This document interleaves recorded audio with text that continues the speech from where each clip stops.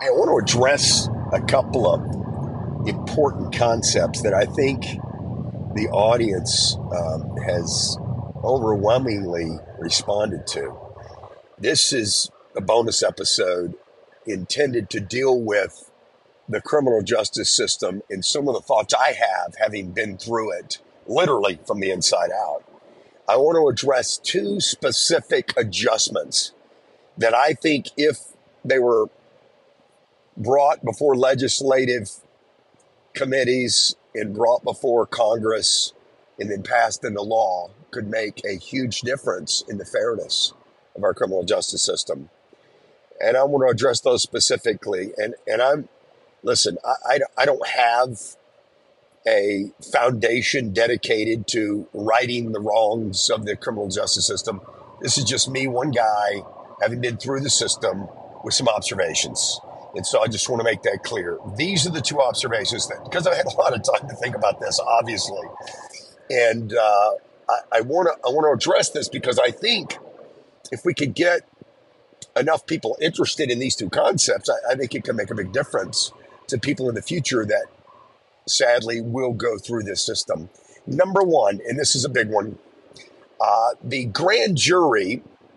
There's a huge misconception about grand juries because they are secret. You should Google the term grand jury and you'll realize that grand juries manage many indictments, and they're called as members of the community for an extended period of time. Sometimes it's 6 months, sometimes it's a year, sometimes it's as much as 18 months. And a grand jury is anywhere from 12 to 18 members, and they are members of the community that are summoned to the grand jury. And if they agree to serve, prosecutors, plural, bring many indictments before them. And what's interesting is the subject of the indictment, which is the target of an investigation, is not aware that a grand jury is meeting because they meet in secret. Now, the Department of Justice and the criminal justice system itself will tell you that the reason it's secret is to protect the target and to protect the defendant, just in case the grand jury does not indict. Now, I will tell you that is completely ridiculous. And here's my suggestion for a solution to this unfair element of the system. Let's just say the grand jury has been paneled. Let's say the prosecutor brings forth an indictment to that grand jury. The way it works now is the prosecutor presents his or her case to that grand jury. They present it persuasively. It's presented as a narrative from their perspective. The FBI has concluded their investigation, or at least is far enough along to put the things in place, evidence in place, to present to a grand jury. And a grand jury always indicts. Now, there will be people who resist this idea, but I actually interviewed a grand jurist who told me in 18 months, there wasn't one single indictment presented that they did not grant. They indicted every single case. And she said to me, James, had you been present for the grand jury presentation as the target of your indictment, we as a grand jury would have asked you questions after the prosecution presented their case. We'd have asked you some questions. And if you didn't want to be there, you could have had your representation there, your lawyer. And your lawyer would have been asked some questions. And this can still be secret. It can still be private. It can still be not known to the community. So you're protecting the potential innocence of the target, which is why grand juries meet in secret and why grand jury transcripts are kept in secret. And that secrecy cloaks the prosecutor's narrow narrative. It hides it. And even the defendant can't get access to the grand jury's presentation because the prosecutor doesn't want them to see it. The prosecutor doesn't want the target to see it. And that's the problem. If a target's going to defend himself, if a criminal defendant is going to properly defend himself, he's got to know all the presentation that was presented. And they're simply in the dark on that. So the prosecutor gets to do that under the dark of night in secrecy under the auspice or under the idea or the premise that secrecy protects the target's best interest. That is ridiculous. And so my suggestion for a solution is, if you're the target of an indictment and there's going to be a grand jury panel to discuss you, you should have the right to be present for that presentation. You should have a right to be questioned by the grand jury. The grand jurist that I interviewed said to me, I don't know, James, that we would have indicted half of the people we indicted. I have no idea how many people are in jail today because of our indictments. Now that I know an indictment leads to a 96% conviction rate, I don't really know how many people are in jail today who are innocent. I just don't know. She says, but had you been there to answer questions, had your attorney been there to answer questions, we would have had the other side of the discussion. We would have at least had a fair shot in making the best decision in the interest of justice. And so that's recommendation number one. Let the target of the grand jury panel be noticed that there's a date and your presentation will occur on this date. You have the right to be present. And if you don't want to be present, you have the right to send your attorney. That is an easy fix. And that's my suggestion. Suggestion number two, and this is the big one. This is the hammer that the Department of Justice uses to convict 96% of all their indictments. And the 4% who dare have the hubris, the arrogance to go to trial against the United States government, 86% of those end up found guilty by jury. So there really is no shot once the indictment occurs. So here's my suggestion number two. Suggestion number two is real simple. If you're ever going to offer me a plea deal, the very first plea deal you offer me is the most amount of time I could face if I choose to go to trial and am found guilty.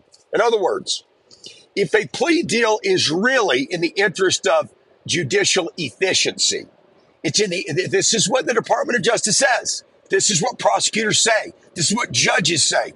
This is what officers of the court say. The plea deals, which occur 90% of the time, the plea deals are in the interest of judicial efficiency. We don't want to waste the court's time. We don't want to spend a lot of money unnecessarily when this fella knows he's guilty. Well, that also is ridiculous. Let's just say you've got a guess on the guilt of the target that you've investigated. And it's a guess. You don't really know. You just think so. You've done your investigation. You think so. We don't have video surveillance.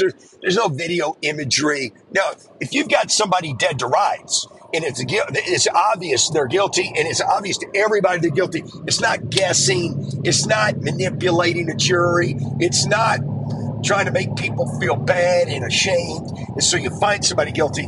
You actually have evidence the man's guilty, all right? If you got that, then the guy knows he's guilty. And so he's going to want to plea instead of wasting time, right? And so they'll offer a deal. And when they offer that deal to a guilty person, they're willing to take it. But if you offer that deal to an innocent person, they don't want to take it. Let's get serious. An innocent person doesn't want to take a plea deal because they're not guilty. And so if you offer an innocent person a plea deal, they know they're innocent. So let that amount of time that you offered be the most amount of time that they could get if they went to trial to clear their name. And let them take the chances with a jury of their peers. And then the worst case scenario is the plea deal. See, right now, the way it works is this, and this is pathetic. In my case, I was facing 28 to 31 years because of the amount of money that people lost and the enhancements that the government was adding to the counts. And so if they offered me a plea deal of 11 years, which I believe was the first deal they offered, that would be the benchmark for the most I would face if I took my case to trial. and it chose to clear my name. I know that the risk is 11, not 31. See, these sentencing guidelines are so strong, they're so high, they're so extreme that the plea deals that get offered are such a discount that innocent people are not just tempted. Innocent people are willing to go into court and say they're guilty because they can't face 31 years. They can't face 20 years. They can't face 17 years. So innocent people every day in the criminal justice system are saying, okay, I'll say I did it. I'll agree with your narrative. I'll sign your statement of facts. I'll stand before the judge. I'll put my arm to the square and I'll let the judge know I did it. Please give me the discounted time that I've agreed with. And this is happening, guys. This is happening. Those are my two suggestions. I think these two suggestions I have no power to fix. I have no power to make the changes. But if you made them, it wouldn't jeopardize the beauty of our criminal justice system. It wouldn't jeopardize what we believe is close to a great system. It's so close. It really is so close. And it is better than other countries. But I've not been to other countries. I've not been tried in other countries. But I'm pretty sure with my cursory study of other systems, ours really is the best. But man, are we trying to compete against third world countries? Why don't we just make it better? Why don't we make it as good as it can be? Why are we satisfied? Well, we're the best. When we compare ourselves to terrible places, we're the best.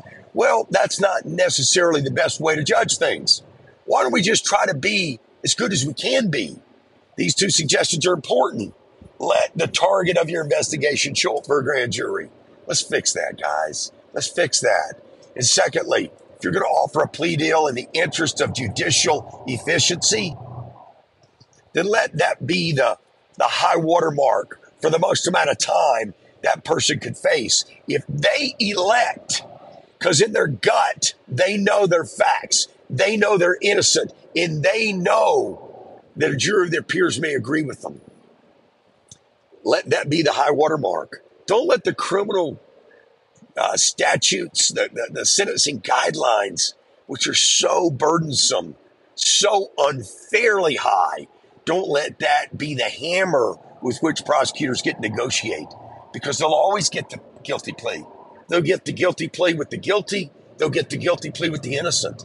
And that is not the best system we can offer. This is James Catlett with Inside Out bonus episode, season 2.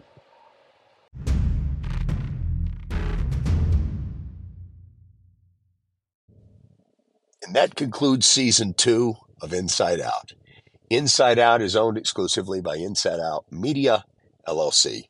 I've been your host, James Catlett. I want to thank all those who participated in not only the production of this podcast, but all the contributions, both the court, all the officers of the court, all the record keepers, all the journalists, and all my friends who were such a big part of making this a great success.